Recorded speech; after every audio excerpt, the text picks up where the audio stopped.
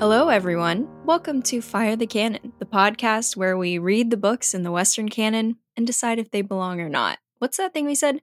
The podcast where you learn so much you don't even have fun. The podcast you hate to love and you learn to hate. Oh my gosh. No, what did we call it? We had a good tagline. You'll have so much fun you won't even realize you're learning about books. I think I then said you'll learn so much you won't even realize you're having fun.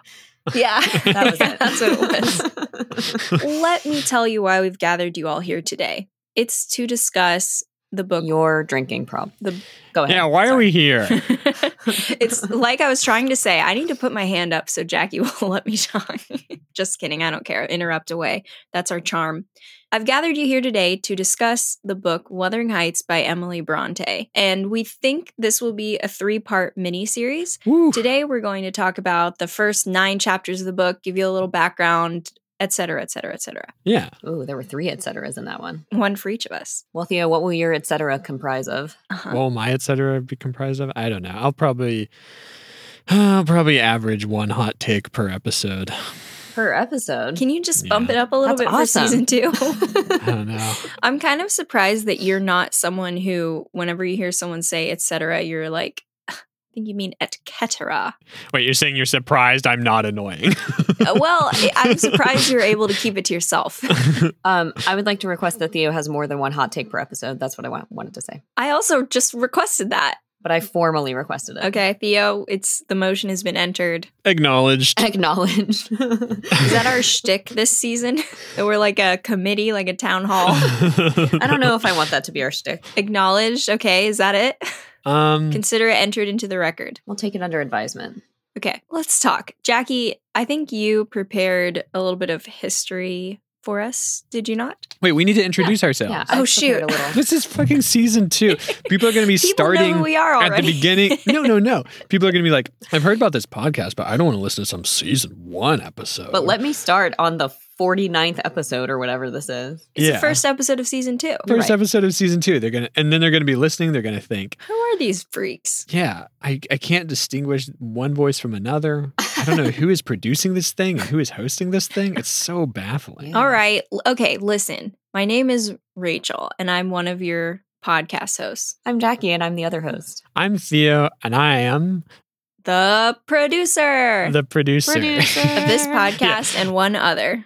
There's always a lot of fanfare every time the producer is introduced on a podcast. That's why I waited for them. Like that.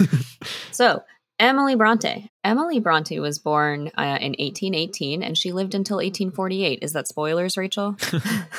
Yeah, but I guess it's okay. So she died at age 30 and she accomplished a lot in her short life. Or I guess I should say she accomplished one thing, but it was a great thing. And we'll get to what that is in just a second. Was it writing this book? I think it might have been, yeah. So her thing was she was sickly her entire life. And of course, as most of us know, she had 2 famous sisters.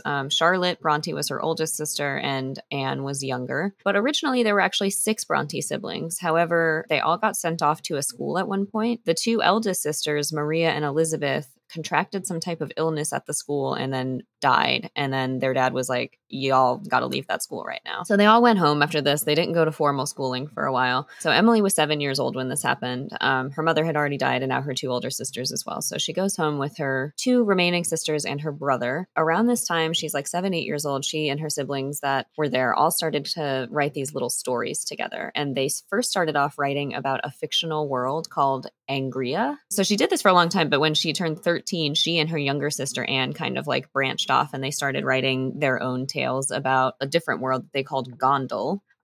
Rude. How rude to call it that. Gondal? Well, no, just being like, oh, actually, we're going to do our own thing. So you guys can have Angria. Yeah. And then they start with just a new imaginary world. Like, why didn't they start a completely new idea? Yeah, I feel like it's even more insulting to be like, we need a whole new world now. Yeah, they should have just called it Better Angria.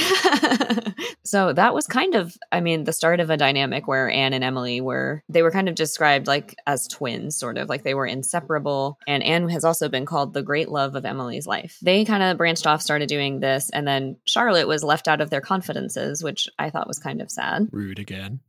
Wait. So are there books in this world of Angria? They're like little child stories that would end up on your podcast with Vinegar Face Joseph. Maybe we should do a crossover episode and read one. But they're probably really good. Oh, yeah, they might be too good. We could pick the worst one. Better than Island of the Dinosaurs? Maybe. You don't think that their worst story would be worse than Island of the Dinosaurs? You don't think all 3 Bronte sisters weren't maybe better than you alone?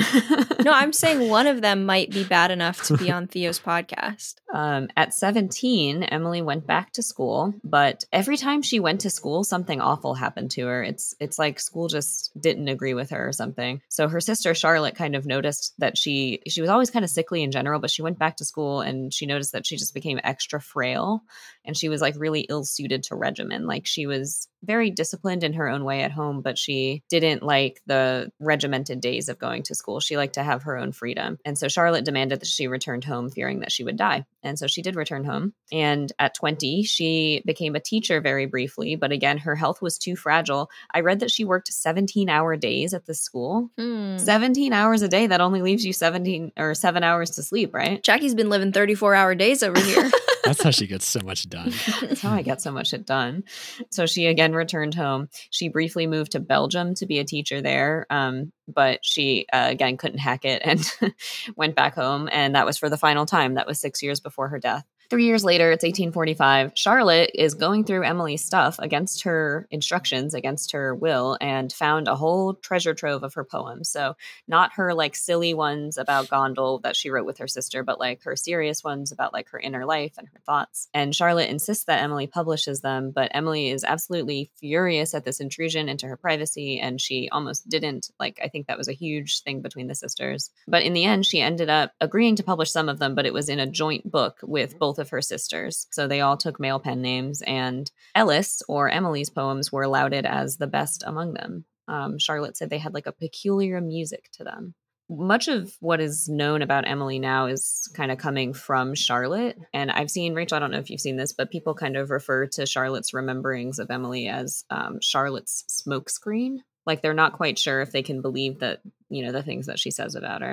A couple of fun facts. Oh, I guess I missed the whole part where she died. But yeah, she died in 1848. She was 30. She had tuberculosis. Her whole illness, she was refusing to see a doctor. Not that it really would have helped anyway. She said it was quackery. She didn't ask to see a doctor until she was blind and emaciated. And she said, okay, I'll see a doctor now. And she died that afternoon. So very sad. But then Anne died a few months after. Yep. Well, that's what I have about Emily. A lot of stuff that might not be true. I mean, there's just like not a lot that's known about her. And that's why it's kind of so amazing that she ended up writing the book that she did, which of course we're going to talk about. But I mean, it's just chock full of the most, just the most, the most emotions, the most deep emotions, the most anguish and torment, and all for someone who never was in love herself. Yeah. When it was first published, it wasn't that popular. And after she died, Charlotte at this point was quite famous from Jane Eyre. And she said to the publishers, if you re-release this, I will write a foreword. And she did, but she also made some edits to the text and a few little changes here and there. Her foreword says things like, I don't even know if this book should have been written at all.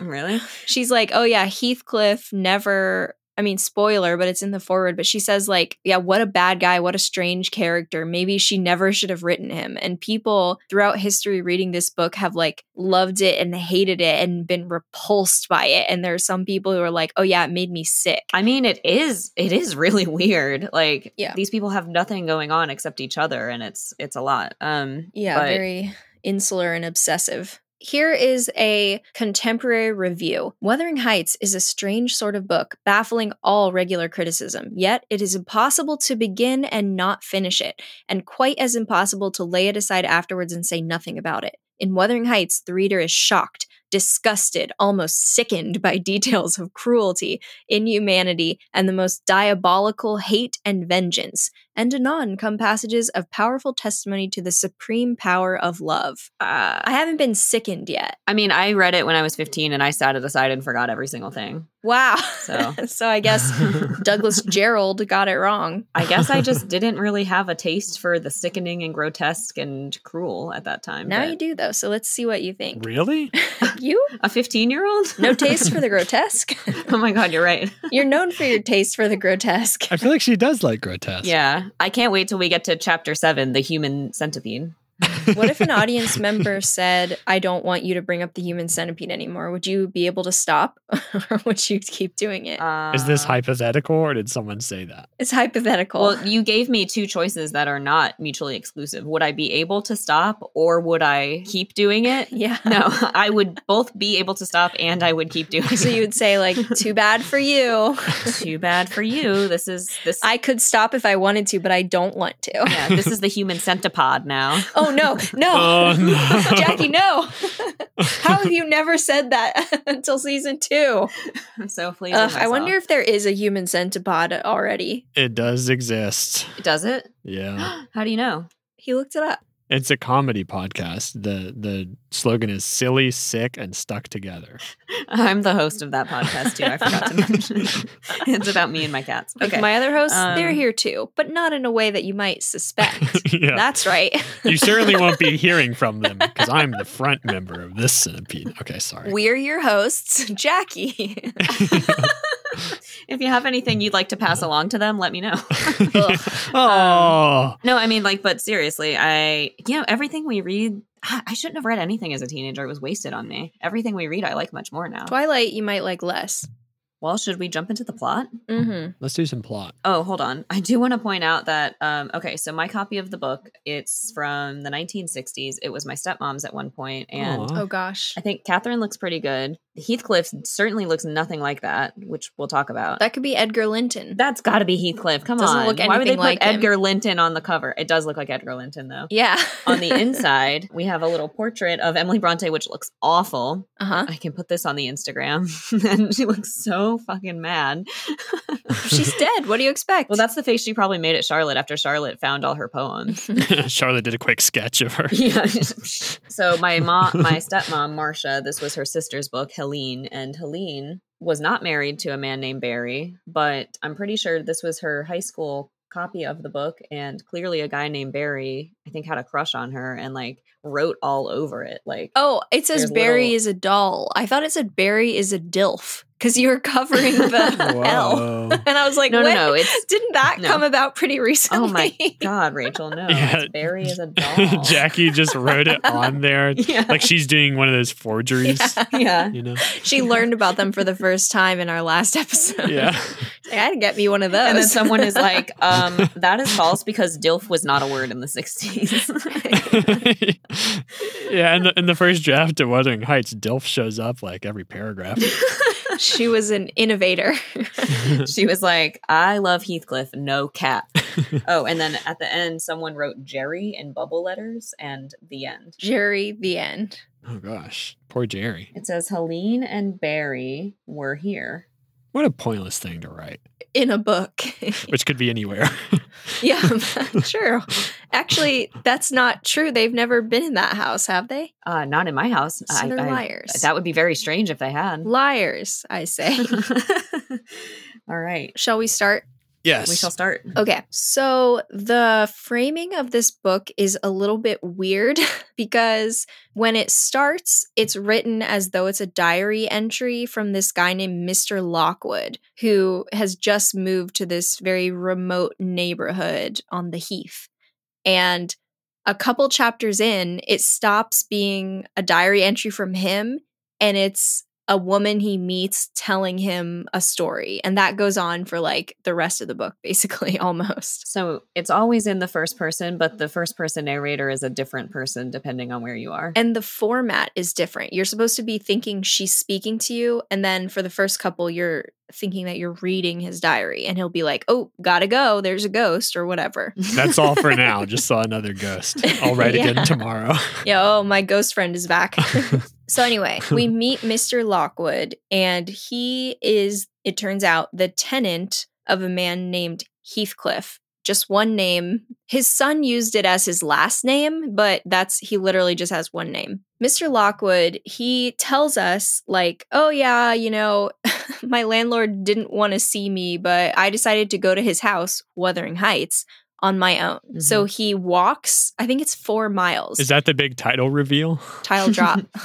It comes in chapter 1. But the narrator also, the first narrator, is always saying how unsociable he is. And he's like, oh, it's perfect for me out here because I hate interacting with anyone, but let me go hang out with Heathcliff because he hates it even more. Yeah, he's constantly looking for someone to talk to and then bragging about how he's so good at being by himself. Oh, wow. Mr. Lockwood is renting a house called Thrushcross Grange, and that house is much nicer than his landlord's house, which is Wuthering Heights. Wuthering Heights is kind of huge and cavernous and castle-like, and it was built in, 1400? We'll get to that. The reason I'm telling you the names of the houses is that they're significant throughout the book. He shows up and he meets Heathcliff and he's like, oh my gosh, I love how grumpy this guy is. This is amazing. Even he makes me feel so cheerful and sociable.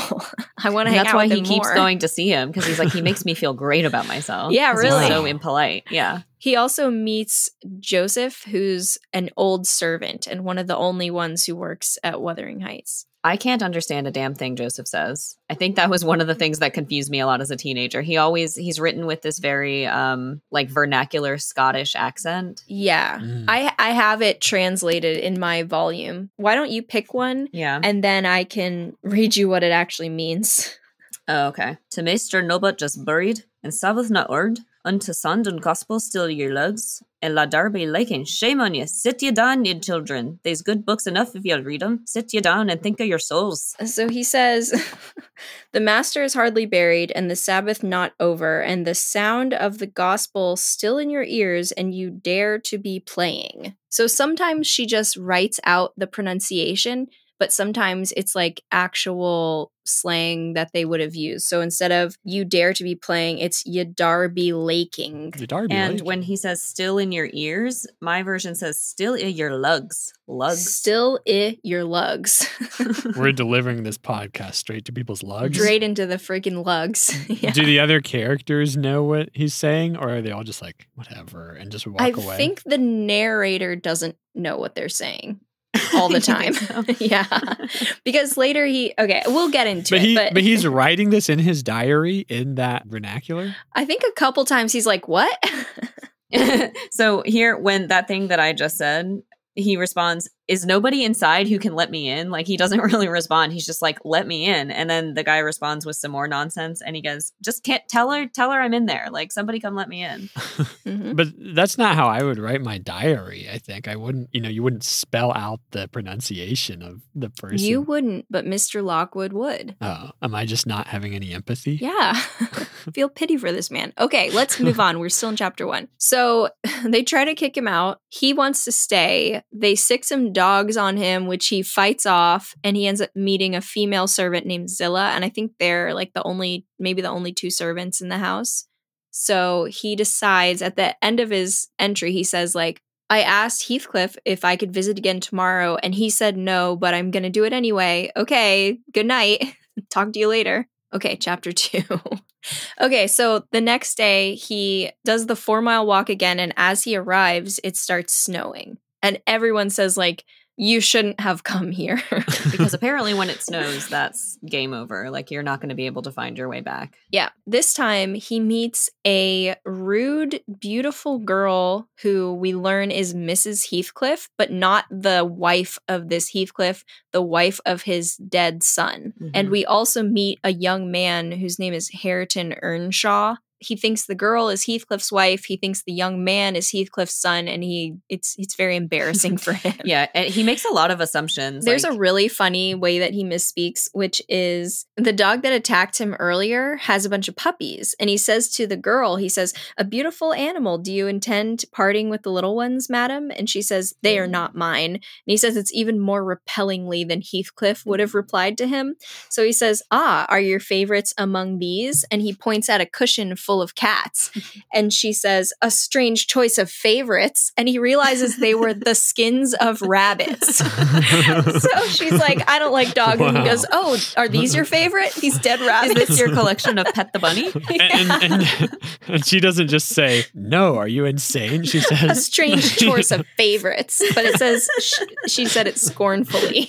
And he says, unluckily, it was a heap of dead rabbits. Unluckily. Yeah, because it made him look stupid. Yeah, but I don't really feel like there's that much luck involved in that. If something's a live cat or a dead rabbit. It's not just like flip a coin.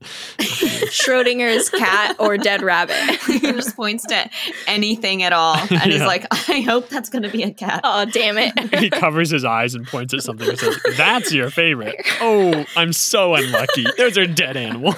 Why would there be a heap of dead animals on a couch? Yeah, we didn't even address the strange interior decorating that's going on also.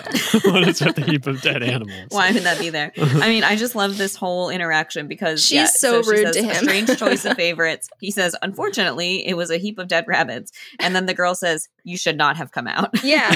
So then he tries to help her and she goes, I don't want your help. Then he's like, oops, sorry. She goes, were you asked to tea? And he says, oh yeah, I'd love a cup of tea. And she's like, no, did someone ask you here to tea? And he's like, you could ask me. And then she just ignores him. Yeah, everybody's basically really pissed that he's there because he's come and it's snowing and they know he can't find a way back home, but they really, really, really don't want him there. And he's basically forced himself upon them. So at this point, it's snowing really heavily and Mr. Lockwood wants to leave. He asks for a guide. He says, can you loan me a servant to help me get home? They say, no, we're not going to give you a servant. Yeah. He's like, can I stay here? And they're like, we really don't want you to. And then he's like, okay, I'm going to leave. And they say, you're going to die if you leave. So they want him to die. I mean, they don't really want him. Saying. Like, they wish that he hadn't put them in that situation, I guess. So he says, well, you have to let me stay. And Heathcliff says, if you stay, you're going to have to share a bed with Hareton or some other boy because I don't want you roaming around my house. He's like, no, I could just sleep in a chair. Like, I don't want to share a bed with them. And he's like, no, you have to share a bed with them. So at this point, he's like, I do not want to share a bed with that guy. So he tries to steal one of their lanterns and he runs away. And they're yelling like, bring that back. And he's like, I'll bring it back tomorrow. And Joseph's like, get the dogs on him. He's stealing the lantern. Yeah, so they attack him with dogs. He gets bitten by the dogs. And the servant Zilla is like, ugh, okay, whatever. Come inside. We'll patch you up. You can sleep somewhere in the house. Really? After all of that? Yeah. So, all right. So chapter 3, can we move on? Mm-hmm. So Zilla says to him, I've only worked here a couple years. I'm going to put you in this room, but don't make any noise because Heathcliff doesn't like anyone to go in or mess with the room at all, which is like, couldn't he go in another room? It's a big house. She says, I don't know, but, he's never told me, but he doesn't like it, so just be quiet. Yeah. So he goes in, and within the room, there's this, like, big box that has a bed inside of it and some shelves. So he's being insanely nosy. He's, like, looking all around, and he sees a bunch of names written, and it's a bunch of Catherine Earnshaw, Catherine Heathcliff, Catherine Linton, just written over and over and over again. And he finds a diary, and it's Catherine's diary, and he reads a few entries that are about her childhood growing up with Heathcliff and her brother named Hindley. And he hated Heathcliff and mistreated both of them from what we read. So he goes to sleep and he has a nightmare about going to church and hearing a really, really long sermon. And he finally wakes up and he realizes that what had caused him to have this dream is that there was a branch rattling against the window pane outside. So he wakes up and he tries to unhook the window so he can open it, but it's totally stuck. And he says that he was so annoyed that I must stop it nevertheless. So he punches through the window. The glass? Yes, because he's so annoyed. He punches through the window of this angry guy who hates him and has sicked dogs on him twice and tried to leave him to die in the snow. That branch. Yeah. And then he grabs the branch, but he realizes it's not a branch. It's an ice cold little hand. Oh my gosh. Yeah. Severed or attached to a nice cold little person? No, but and so as soon as he so as soon as he realizes he's grabbing a ghost's arm, he lets go and he tries to pull his hand back in, but the ghost is holding on to his hand really, really tight. And this part won't let him. did make me like, I made a face at this part and I was like, what? It's so gross. So he hears the voice. It's like, it says it's a melancholy voice sobbing and it's saying, let me in, let me in. And he asked, well, who are you? And the voice says, I'm Catherine Linton. And he thinks to himself, No way. why did I say Catherine Linton? Because all the names that were written over and over and over, she wrote Catherine Earnshaw the most and Linton was written the least, basically. So why would this come to my mind? And she says, I'm come home. I'd lost my way on the moor. And he sees the face of a child looking outside. And he gets so afraid that he does something disgusting. So in response to the terror of seeing this little face, he starts sawing her wrist along the broken glass. And there's like blood running down, soaking the blood bed running clothes. down, and he's just like sawing it. And she's like, let me in, let me in. And, you know, it's still holding on to him tighter and tighter. And he says, how can I let you in? Let me go if you want me to let you in. So finally the fingers relax off his wrist and then he slams his wrist back and hurriedly piles up a bunch of books against the window and tries to block her from getting in. Jeez. Yeah. And he says, be gone. I'll never let you in. Not if you beg for 20 years. I only laughed at the be gone. Yeah. And then the ghost says, it has been 20 years. He's like, crap. Now I have to let her in. Yeah. Oh, darn it. Okay. So, of course, he's been hollering, you know? So all of a sudden, Heathcliff comes up and he's like, anyone here? And he says, it's just me. Don't worry. I screamed in my sleep. I had a nightmare. Like, no worries about it. Go back to bed. But the second he starts speaking, before Heathcliff realizes who's in there, I mean, Heathcliff comes into this room that he never lets anyone in for now probably obvious reasons. Yeah. When he hears Mr. Lockwood start speaking, he becomes so frightened. He drops the candle. His face goes stark white. And Mr. Lockwood is like, I better help him out by continuing to speak. So he just keeps talking. So basically, he explains what he's doing in the room. And Heathcliff says, quit yelling, go back to bed. And that's when he says, if the little fiend had got in at the window, she probably would have strangled me. And he says, like, that Catherine Linton, she told me she'd been walking the earth for 20 years, a just punishment for her mortal transgressions, I've no doubt. So he's like, I'm going to pretend I didn't see a ghost at all and totally play it cool.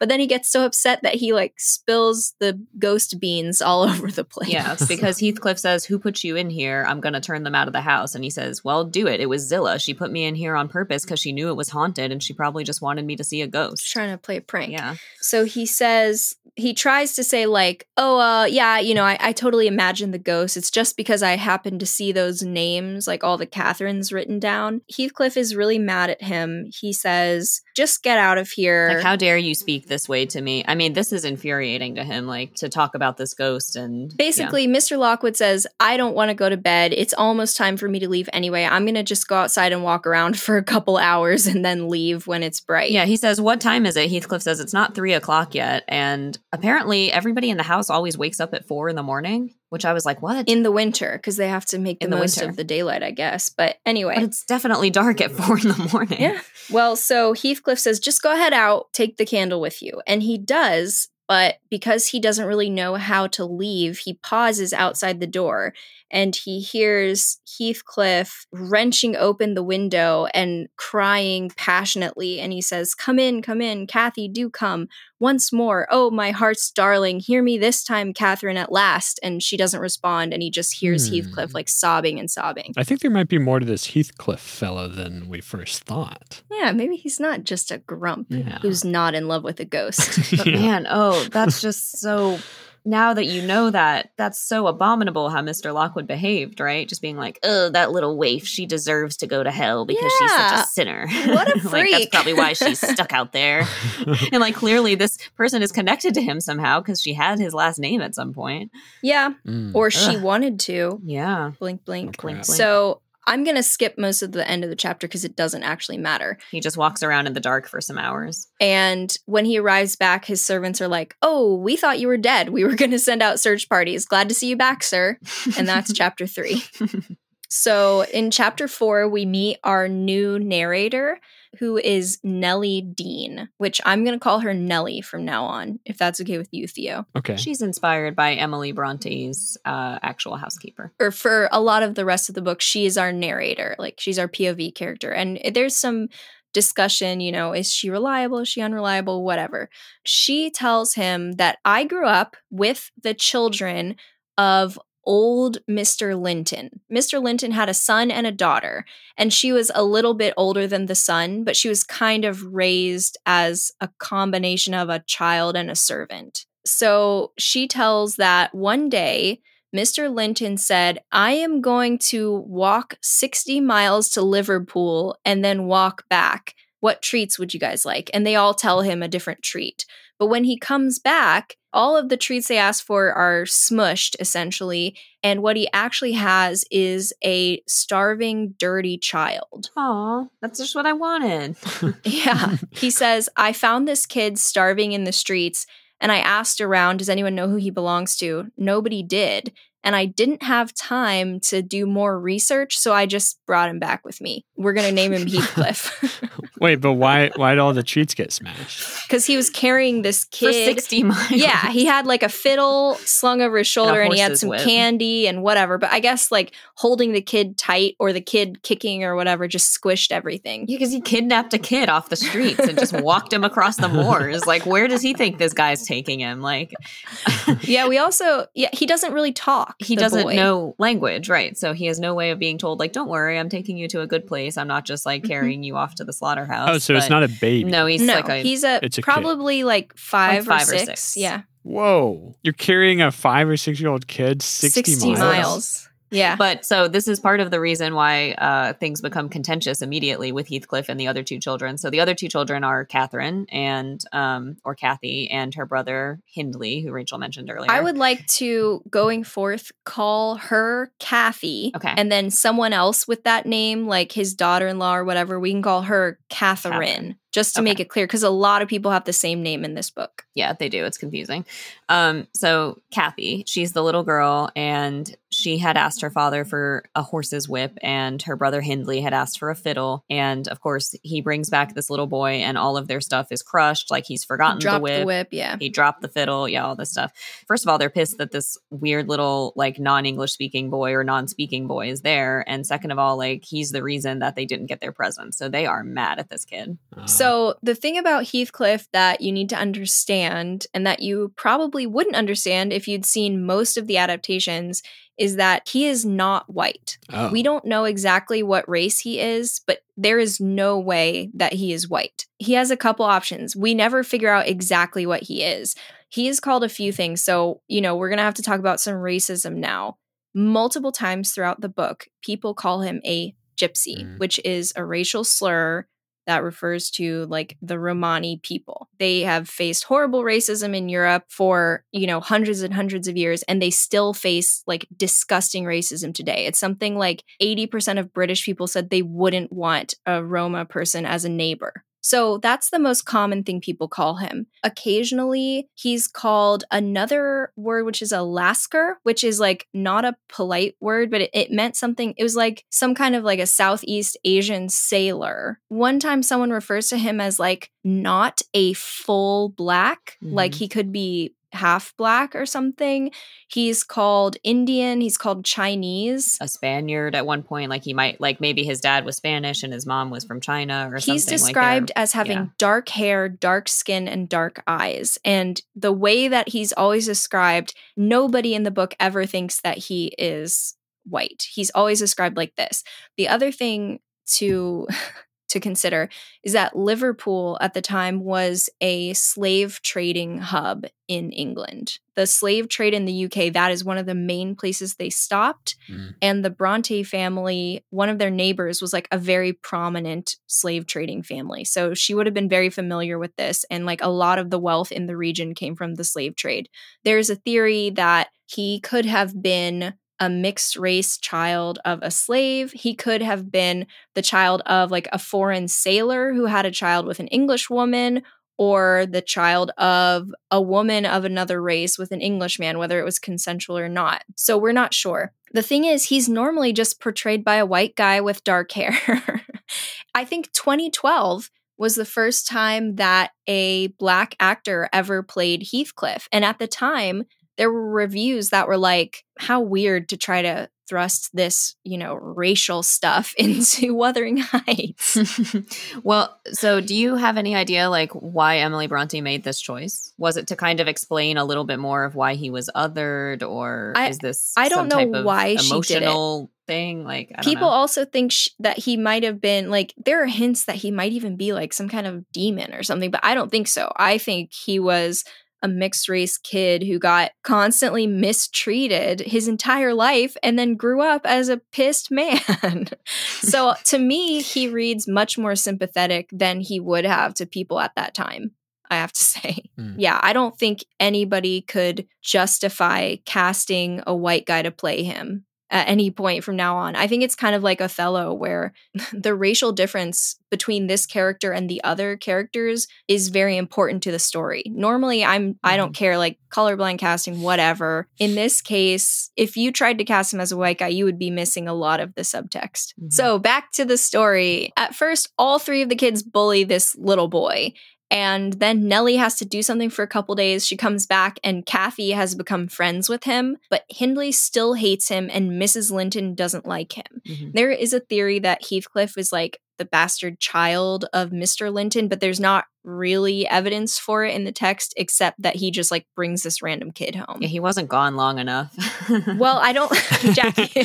Maybe he left another time previously. Yeah, it would have been 5 or 6 years earlier. I was just thinking, I mean, it's already a full day having to walk 120 miles, right? And then you're also supposed to impregnate a woman. He doesn't do it in one day. Yeah, it took 3 days, I think.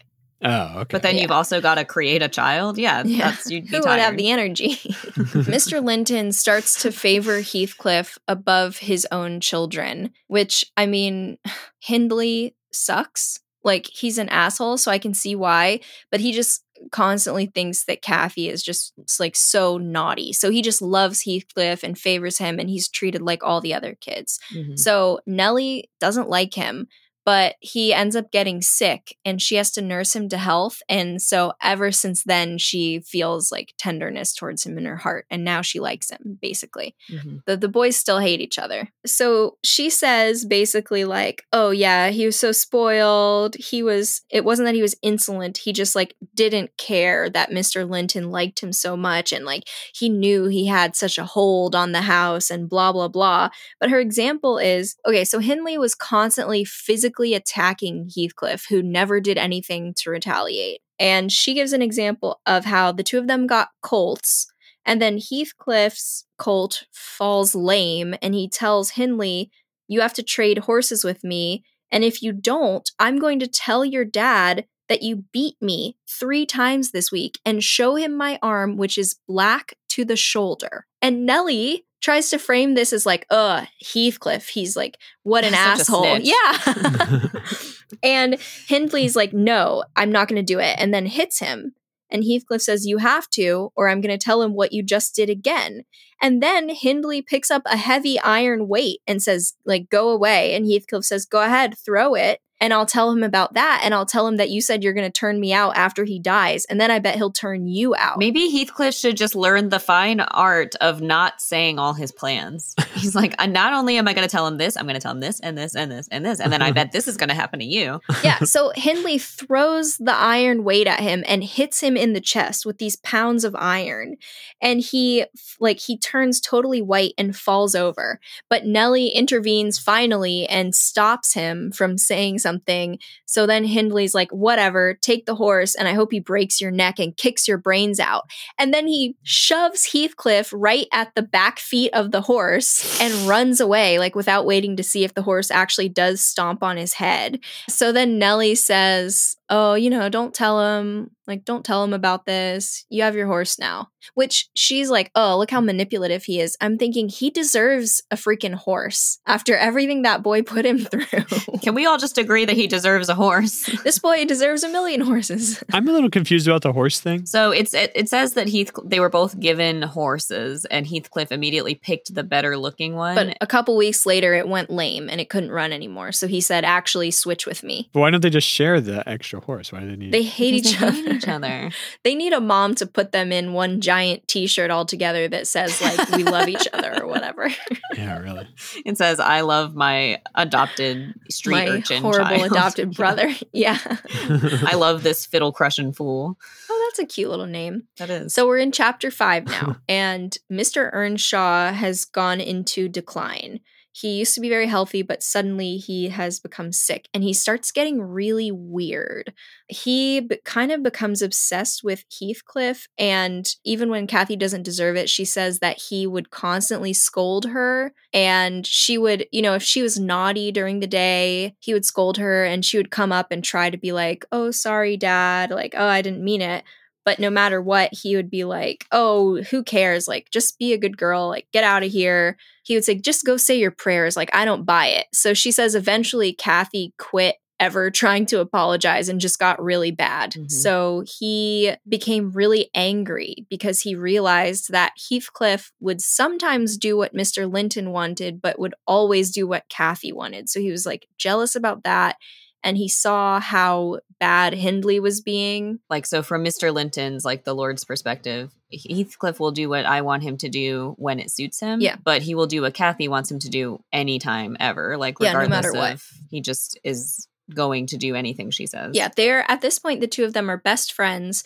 They spend like all day, every day together. They just run out onto the moors and just hang out all the time. And they've kind of gone wild. Yeah. I think his wife is dead at this point. So he sees Hindley being an asshole to Heathcliff and he sends him away to school. And once he's gone, Joseph's influence has increased. And Joseph is like whispering things like, oh, Kathy is so bad, blah, blah, blah, blah, blah. And she's kind of being bad, but seriously, she's not that bad. The dad keeps saying really mean things to her. They're like uncontrollable children. Eventually, he dies, and it's actually a very nice, peaceful death, I have to say.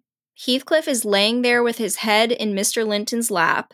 Kathy is cuddling up to him. He's stroking Kathy's hair, and he says to her, yeah, that's when he says, oh, can't you just be good like this all the time? And she says, can't you be good all the time, Dad? And then when she sees that it upsets him a little bit, she kisses him and says, let me sing you to sleep. And then she sings him a lullaby and sings and sings and sings for a long time. Mm-hmm. And the four of them are sitting in the room together very quietly, just having a nice evening. And then Joseph comes in and they realize that he has died. And the two children like scream and cry. But the kids don't realize it right away. Right. Kathy goes to kiss him goodnight and and before anyone can stop her. So the two children both start crying and Nellie starts crying and then Joseph scolds them and says like, he's in heaven, so shut your mouths, it's fine. So the two kids are sent upstairs and Nellie hears them talking to each other like, oh yeah, he must be in heaven. Heaven must be great. And they tell each other like, oh, I bet heaven's like this. And that's the end of chapter 5. So cute, right? That sounds like a great way to die. You're surrounded by the kids that you love and they're singing you a song. You're surrounded by the one kid you love and the one girl you're kind of pissed off at all the time. But they had a really nice moment at the end. I'm just saying, for them having such a contentious relationship, that's a pretty good ending. Chapter 6, they have the funeral and Hindley returns home and he brings with him a frail young wife who's just extremely cheerful, and everything she sees in the house, she's like, wow, I love it. This is great. But she is really shaken and frightened, and just she is made so uncomfortable by the funeral. She just doesn't like to think about death. And when she first moves in, she really loves Kathy because she's like, oh, I've got a sister. But she very soon gets tired of Kathy and also mentions offhand that she doesn't really like Heathcliff, which immediately turns Hindley against him just as much as before. And he says, yeah, you're a servant now. You don't get to eat with us. You have to go live with the servants and you eat with them. Mm-hmm. Okay, so the kids are still being bad. Whenever Heathcliff is supposed to do work, he and Kathy just run away together and play all day. And one night they don't come home. Hindley's so mad. He's like, well, don't let them in at all tonight. So Nellie stays up and Heathcliff shows up by himself. And he says, we walked to Thrushcross Grange, the place where our original narrator is staying, and we wanted to go see the Lintons who live there. And we looked in the window and we saw two children, a boy and a girl, and they're crying over a dog. They had injured the dog because they were fighting over who got to hold it. And so the girl is crying about it and the dog seems a little upset and the boy is also upset. And Heathcliff really looks down on them for being such wimps, I guess, because he's like, they should have had a great time. The house was beautiful. They didn't have any adults there to bother them. Mhm. And instead they decide to quarrel over who gets to hold some dog. But now imagine how frightening it would have been if he looked in the window and he saw two dogs fighting over a human. Yeah, our two ghosts. Fighting over A dog, a ghost dog, Yeah. from our previous episode. So he says to her, wow, yeah, their life sucks so much that I would never change my position with his, not even if I had the privilege of flinging Joseph off the highest gable and painting the house front with Hindley's blood.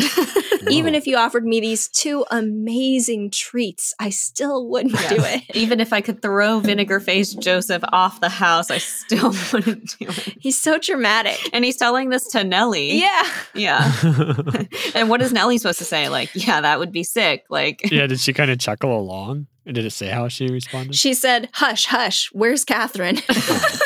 Just shut up. I don't want to hear any of this. Quit talking about painting the house with this guy's blood. You're ruining my plausible deniability. Well, maybe he just always brings it up. Yeah.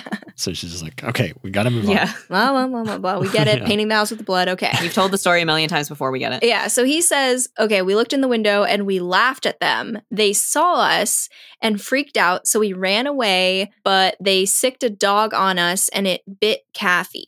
And then when they saw us, they thought we were thieves, but eventually they recognized her from church. They told her she could stay, but they wouldn't let me stay. They said I had to go home because I was cursing so much. Kathy's leg is so injured that she has to stay there for 6 weeks or something. She's bleeding heavily. So he says, I waited at the house and spied on them to make sure that Kathy was happy to be there because he says if she gave me the slightest sign that she wanted to go home, I would break through the windows and fight everyone and take her. But I saw that she was comfortable. So he goes home by himself? Yeah. And at this point, they're separated because, she stays with the Lintons for 5 weeks. And we're in chapter 7 now. So she stays with them for 5 whole weeks.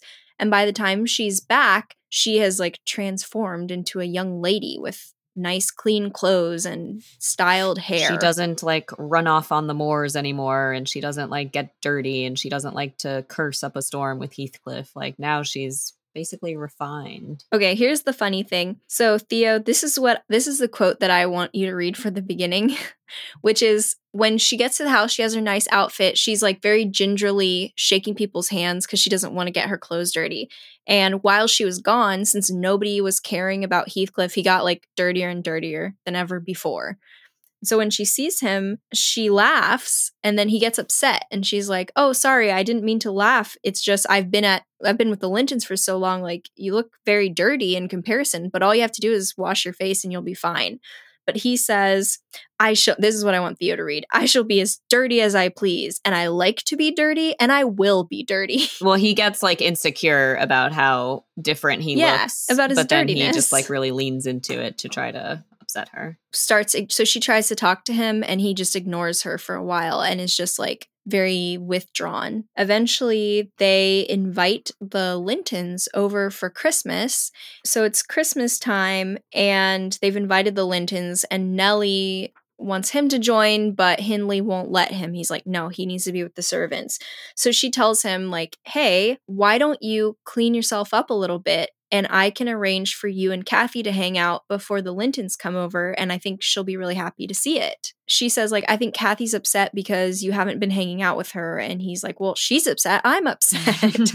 He wants to look nice. And she says, all right, let me help you. So she washes his face and she does his hair and everything. And she's saying, oh, you're going to look so great. Like maybe you're younger than Edgar Linton, but I'm sure you're taller than him and you have broader shoulders and you don't cry about every stupid thing the way he does. And this is quite sad because he's saying, well, even if I was able to beat him up or whatever, I would never be as handsome as he is. I wish I had light hair and fair skin and had nice clothes and had a chance to be rich like him. And she says, look, if you just quit frowning angrily constantly, just like smooth out your brow. Quit fantasizing about throwing Joseph off the ballast, maybe you'd look a little nicer. Quit furrowing your forehead, quit squinting your eyes, start smiling. And he's like, well, my eyes will still never become blue. She's like, that's okay. You can still look pretty good. So this is when Nellie gets a little racist, where she says, like, hey, even a regular old black person could have a nice face if they have a good heart. Nellie, come on.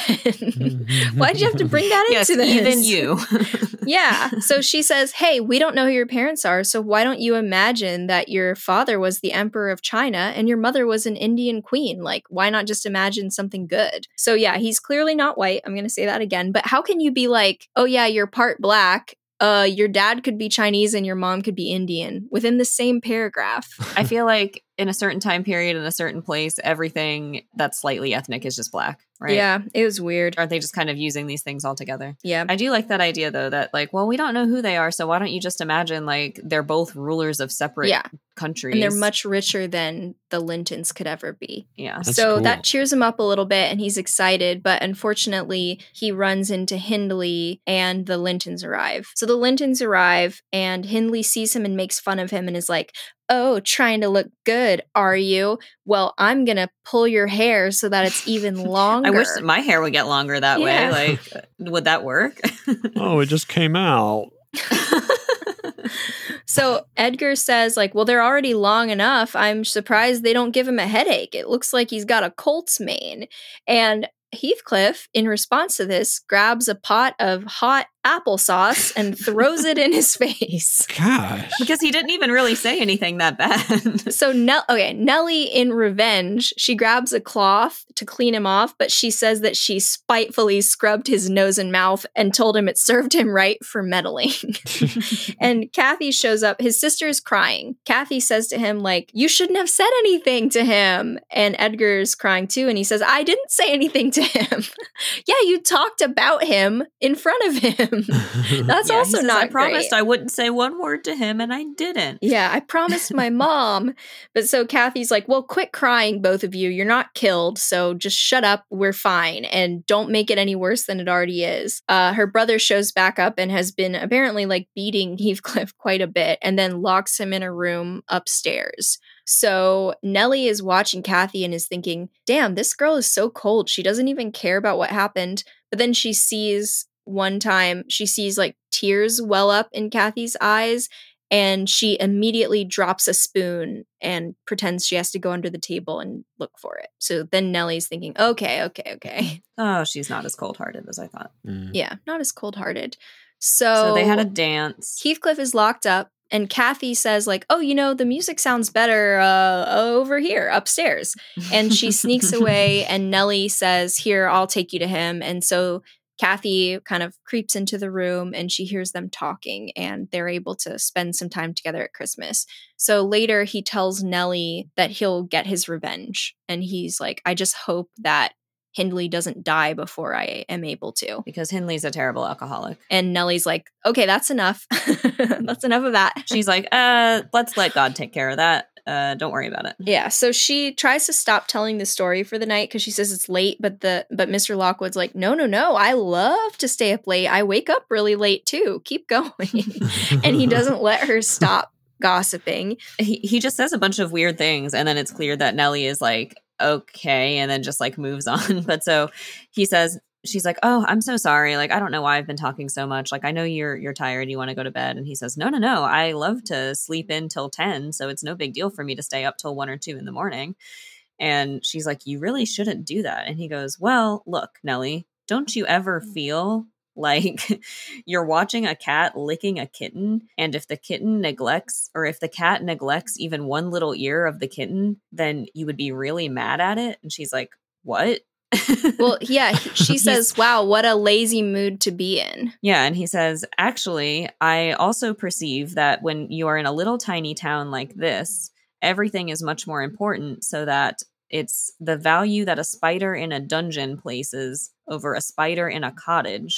He says people in little towns live more in earnest. They look in more on themselves. They change on the surface less. Basically, he's saying everything that happens in this little tiny town between these like two households is so intense and interesting because there's nothing else going on. He says, I could fancy a love for life here, almost possible. And I was a fixed unbeliever in any love of a year's standing. Yeah, she says, well, we're the same as anywhere else. Yeah, we're just normal people, you weirdo.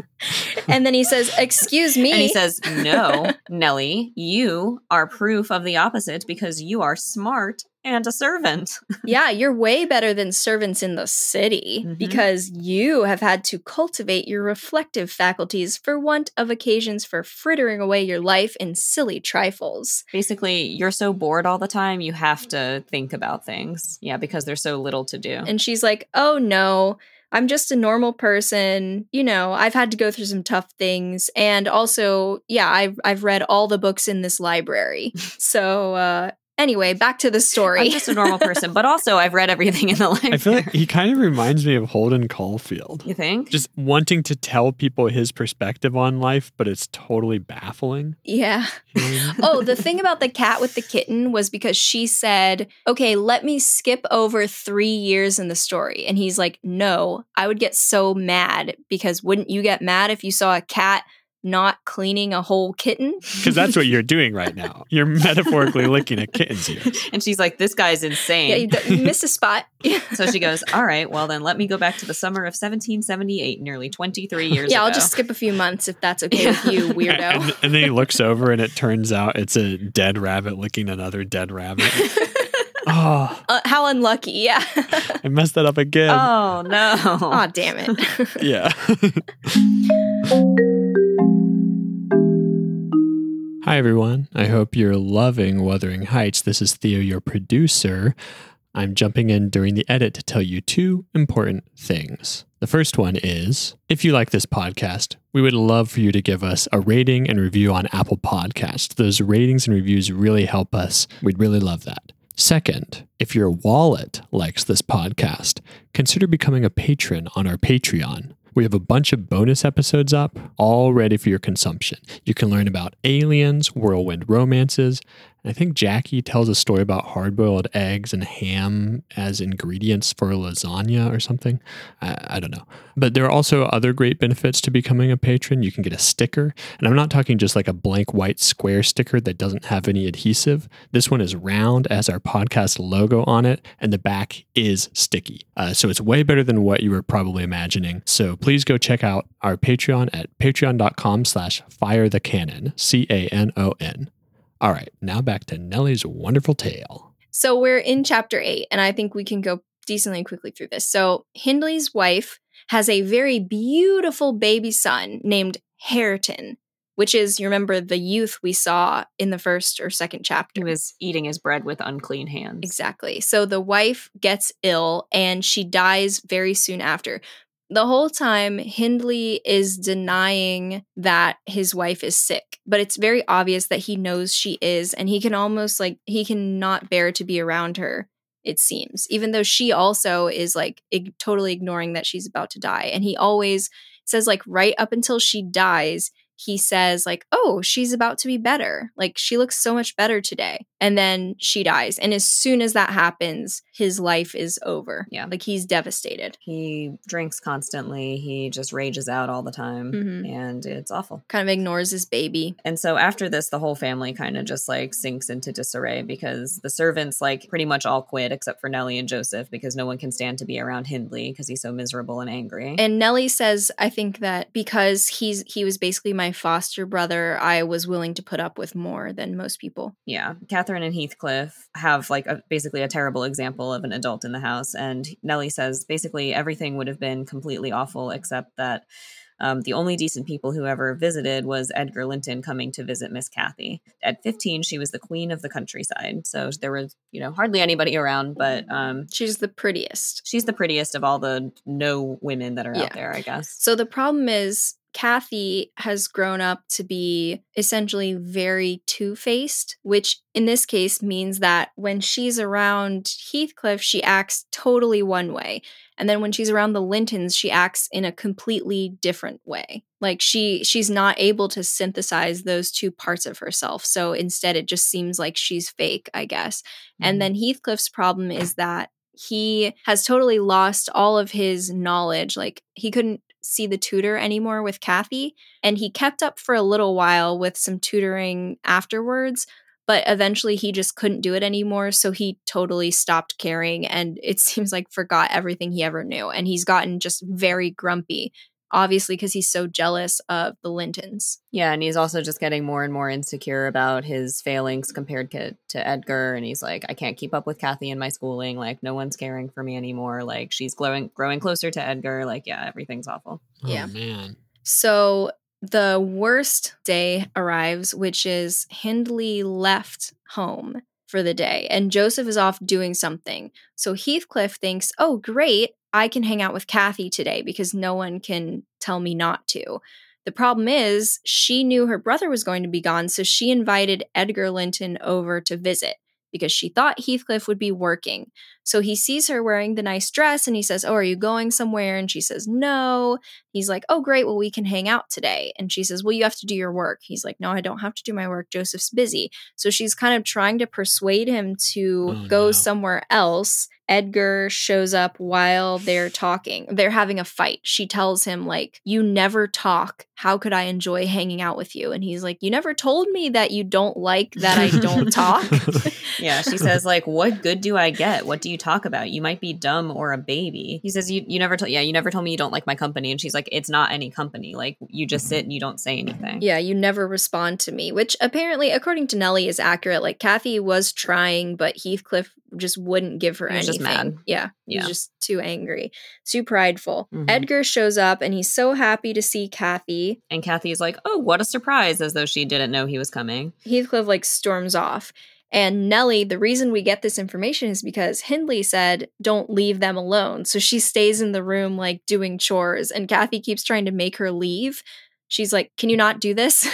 Yeah, she says, Mr. Hindley had told me I need to be in the room with them at all times, so she wouldn't leave. Yeah, but she doesn't tell Kathy that. She says, she doesn't tell Kathy I have to do a chore. And, Mr. Hindley finds it annoying when I do this around him. And Kathy says, well, I find it annoying when you do it around me. So can you please leave? And then Nellie just says, like, no. And then does her chores some more, or like doesn't respond, but continues to do her chores. And in response, Kathy, thinking that Edgar isn't seeing her, pinches Nellie very hard, really hard, like enough to leave a mark. And Nellie jumps up and decides to, kind of reveal her for who she is and is like, how could you do this to me? Like, that hurt really bad. Yeah. So Kathy denies it. She's like, I didn't do anything, you liar. And Edgar is like, what is going on? She shows the pinch. She's like, look at this giant purple mark on my arm. Where did this come from if you didn't pinch me? She slaps Nellie. Yeah, he's crying because of her slapping his nurse.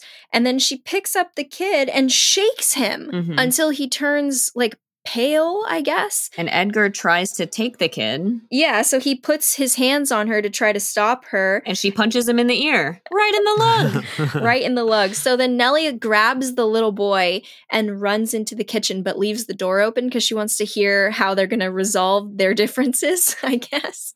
Yeah, so Edgar goes to leave. Catherine's like, you can't go anywhere. And he goes, how can I stay? You just hit me. You've made me afraid and ashamed of you. I won't come back. Yeah. And you lied. And she's like, he says you deliberately lied. And she's like, I didn't do anything deliberately. So she says, well, fine, go away. I'll cry myself sick. He's able to leave the house, but he's kind of standing there. And so Nellie walks up and is like, look, she's really bad.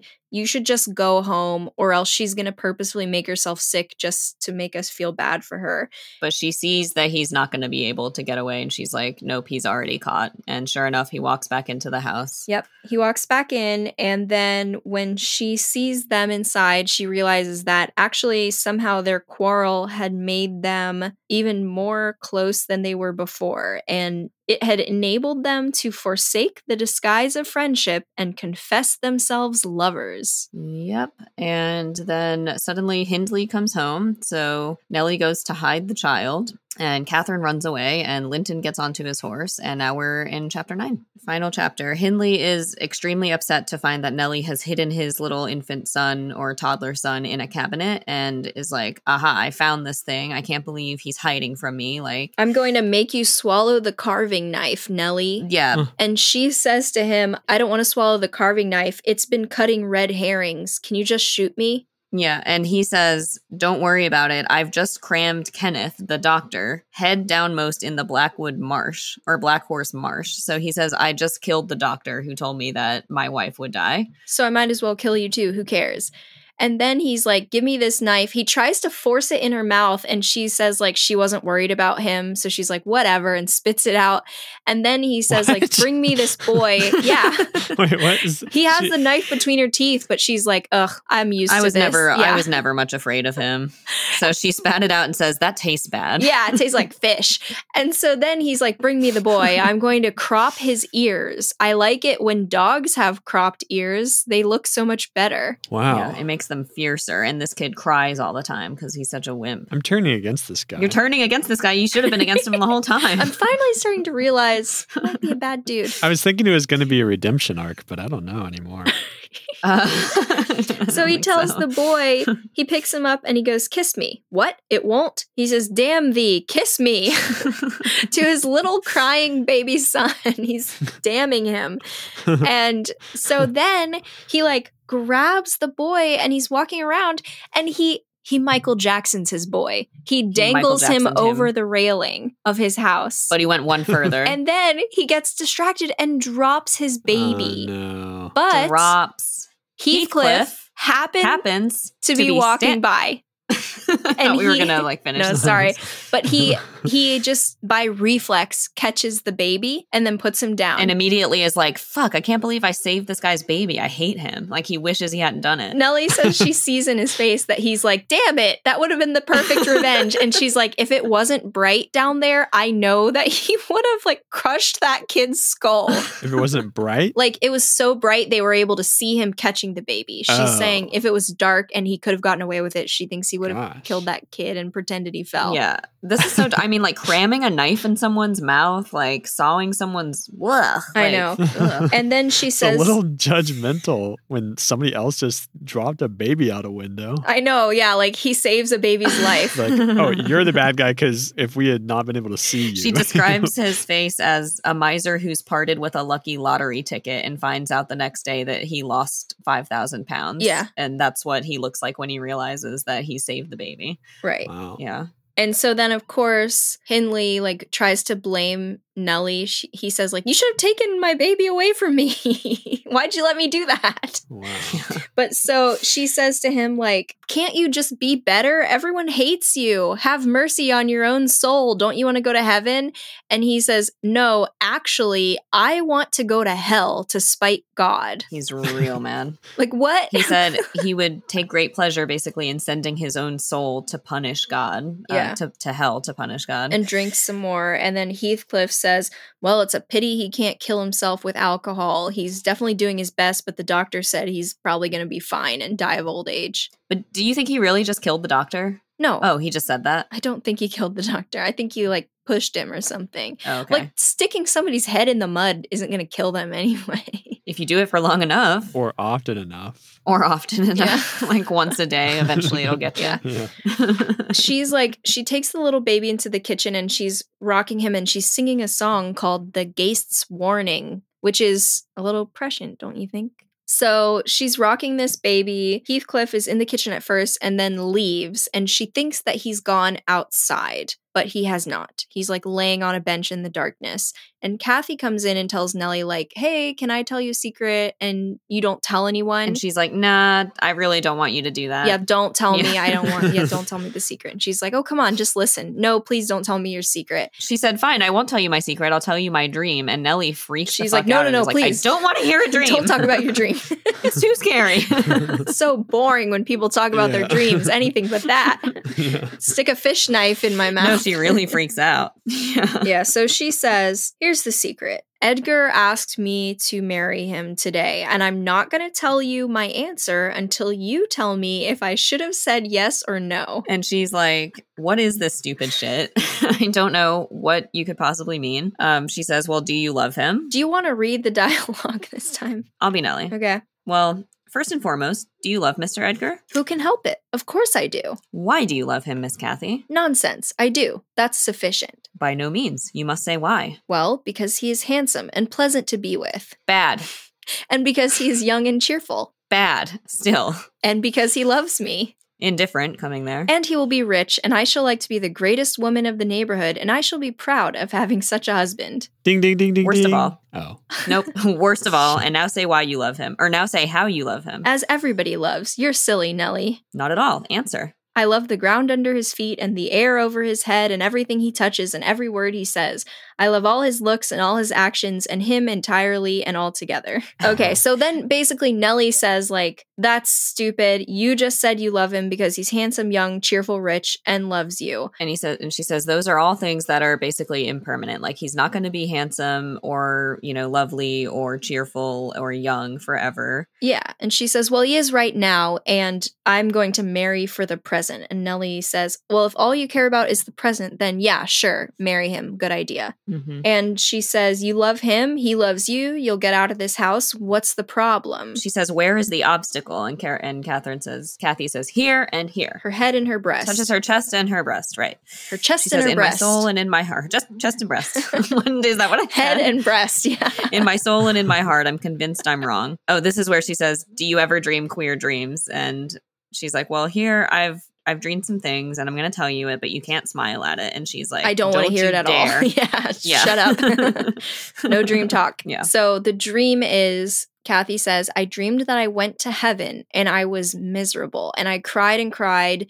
And the angels were so angry that they cast me out of heaven and I landed on the heath at Wuthering Heights and I was happy again. And she says that explains why I'm conflicted, because I have no more business to marry Edgar Linton than I have to be in heaven. Basically, if my brother hadn't destroyed Heathcliff like this, I never would have even thought of marrying Edgar. But it would degrade me to marry him now. So he shall never know how I love him. When she says it will degrade me to marry him now, this is when Heathcliff, who has been listening outside the entire time, gets up and leaves. Yes. So he does not hear any of the rest of the sentence. Which is, he will never know how I love him. And it's not because he's handsome, but because he's more myself than I am. Whatever our souls are made of, his and mine are the same. Linton's is as different as a moonbeam from lightning or frost from fire. That's beautiful, right? Yeah. But Heathcliff didn't get to hear any of it. All he heard was, it would be so degrading to marry him. Wow. And she says, okay, stop talking. What if Heathcliff hears you?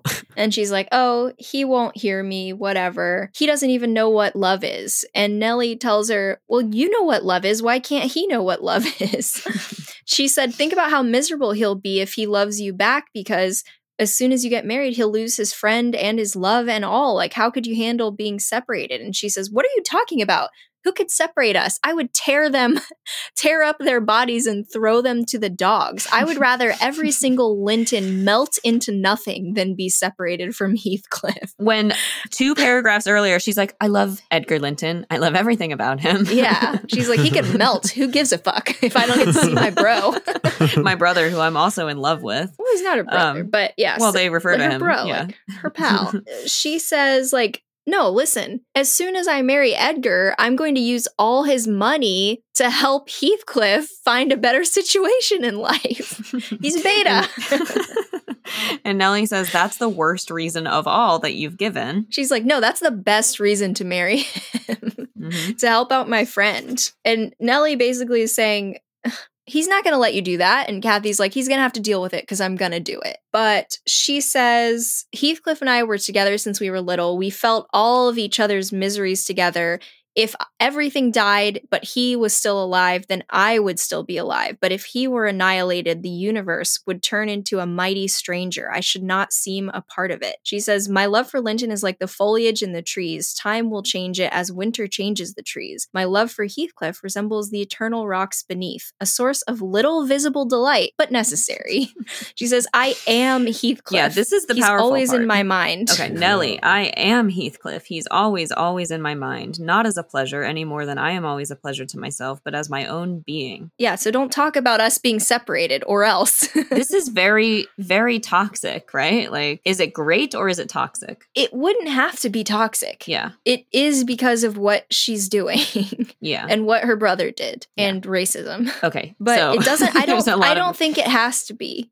For a teenager to feel this way, I don't think that's a sign of like some kind of terrible codependency necessarily. But do you think their connection is like supernatural in some way? Because it kind of becomes supernatural. Yeah. I think that they are meant to be soulmates. And I think they're the Right. only soulmates in this book and perhaps in the whole world. I think that's the point, is that these two, like, they are connected. They're star-crossed, right? Yeah. Wow. Anyway, so she's like, look, whatever. Don't tell me anything else. I won't be able to keep those secrets. And Nellie's like, oh, so you'll keep the ones I told you?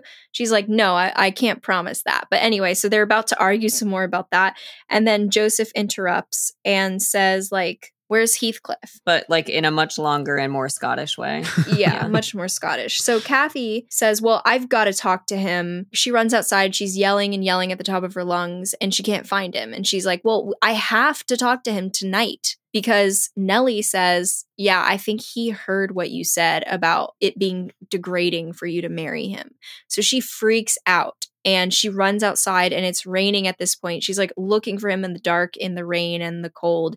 And she gets very, very sick, and Heathcliff never comes back. The Linton parents come to visit her. They catch what she has, and both of them die from her cold. Oh, man. Yep, exactly. So 3 years pass, and Kathy ends up marrying Edgar. It's like exactly 3 years after his parents' funeral. And she forces Nellie to go live with her at Thrushcross Grange, which explains why she's there now. And she doesn't want to leave the little boy and tries to stay with him because he's only 4 years old. I think, yeah, she says he's almost 5 and she wants to stay, but Kathy complains and complains. And Edgar offers her tons of money. And then Hindley says, like, I don't want any women in this house after Kathy's gone, so get out. Like, we'll raise the boy ourselves. So she says she hasn't seen the little boy since he was 5. And she says, like, I wonder, he probably doesn't even remember that there was a time when we both loved each other more than anything else in the world, which is pretty sad. Yeah. She lives only 4 miles away and she never saw that little boy again. At this point, it is 1:30 a.m. and she finally says, like, I am definitely going to bed, and then does. And then Lockwood stays up for an hour or two longer, just thinking and thinking. He's going to summon the courage to go to bed in spite of aching laziness of head and limbs. So he's so lazy, he doesn't even want to go to feel bed. I feel like I'm often so tired, I don't want to get up and go to bed. I know. But Yeah, that's a thing. Certainly is a thing. I also feel like I would be afraid to go to bed because you were just like 4 miles away, a little ghost girl. Accosted by a freaking ghost. Yeah, climbed in your window. But yeah, but he got the better of her. He really Yeah, showed he her. came out on top in that ghost fight. I wouldn't be scared of no ghost after that. So anyway, that's the tale. That's where we are. That's the end of chapter 9. What are you thinking so far, Jackie? Me? Yeah. I'm having a great time. Oh. I like it. I feel like it moves pretty fast, actually. Yeah, it does. So I've read it. I took a Gothic literature class. I took at least one Gothic literature class, and I did have to read this. I didn't enjoy it that much then. Mhm. I don't know why. Maybe I was reading too many other things at the time, but this is very immersive. Mm-hmm. Once I start reading it, I'm just like kind of sucked into it. And Yeah. I think everyone's emotions are just so intense. Everything's so intense that when I come out, I'm like, what? Yeah. Just kind of like yeah. taking in a deep breath. And Yeah. I don't know. I think as a teen, I thought their love was stupid, but now I buy it. So my theory is I think as a teenager and like you haven't experienced anything yet, you're just like, I don't know, like all love seems really dramatic and not that realistic. So it doesn't seem that special that it's that dramatic. Like that's pretty much everything that you see. Mm-hmm. But then I feel like if you ever get anything close to feeling like Kathy feels or like Heathcliff feels, it's like, it just feels, like you said, very immersive. Like it's insane. Also, just like with Catcher in the Rye, when you're a teen and you read about a teen, a lot of times I feel like we have a tendency to be like, oh, come on. Mm-hmm. Why are you acting like this? So these two But are brats. Yeah. And so when I was a teen, I was probably thinking like, I wouldn't want to hang out with them. But as an adult, I'm just thinking these are two abused children. Yeah. I feel so bad for them. I guess I kind of as a teenager and even now don't really think of them as teenagers, like not to the same degree that I thought of Holden. Holden now is obviously like this poor kid, but like with Kathy and Heathcliff, I almost feel like you're supposed to think of them as more adult than they are. Yeah. And I think just knowing a little bit more about psychology, somehow I am able to buy it more. Like the two of them having to survive such a horrible situation, I can see how they would just cleave together so tightly. Well, imagine if Kathy never started to like Heathcliff at all. Like he would have been so alone. Yeah. And like, why did she start to like him? Like there's really no reason for that. Like she started to just like care about him, but I'm sure it was because she was bored. She had nothing else to do. What are you going to do? You're going to hate there's this got to kid be forever? a more interesting explanation. No. Maybe they realized they were the hated same. him forever. They realized they were the same person. That's the thing. Like it's more powerful than just being bored. Like they realized they had like kindred spirits or something. Yeah. Well, she tells Nellie like Rachel was saying, like she has trouble reconciling these two sides of her, like her wild side and her gentlewomanly side. But it's clear that her wild side is her real side. Like she has a real side. I think that if she hadn't been like pulled apart like this, that she would have actually been able to synthesize it better. Like I was saying earlier, like I don't think the wild side is the real her. I think she was forced to keep these things separate. Like she's genuinely become interested in fashion. And that's like a totally valid thing for her to be into, you know, like it can be fun for her to do that.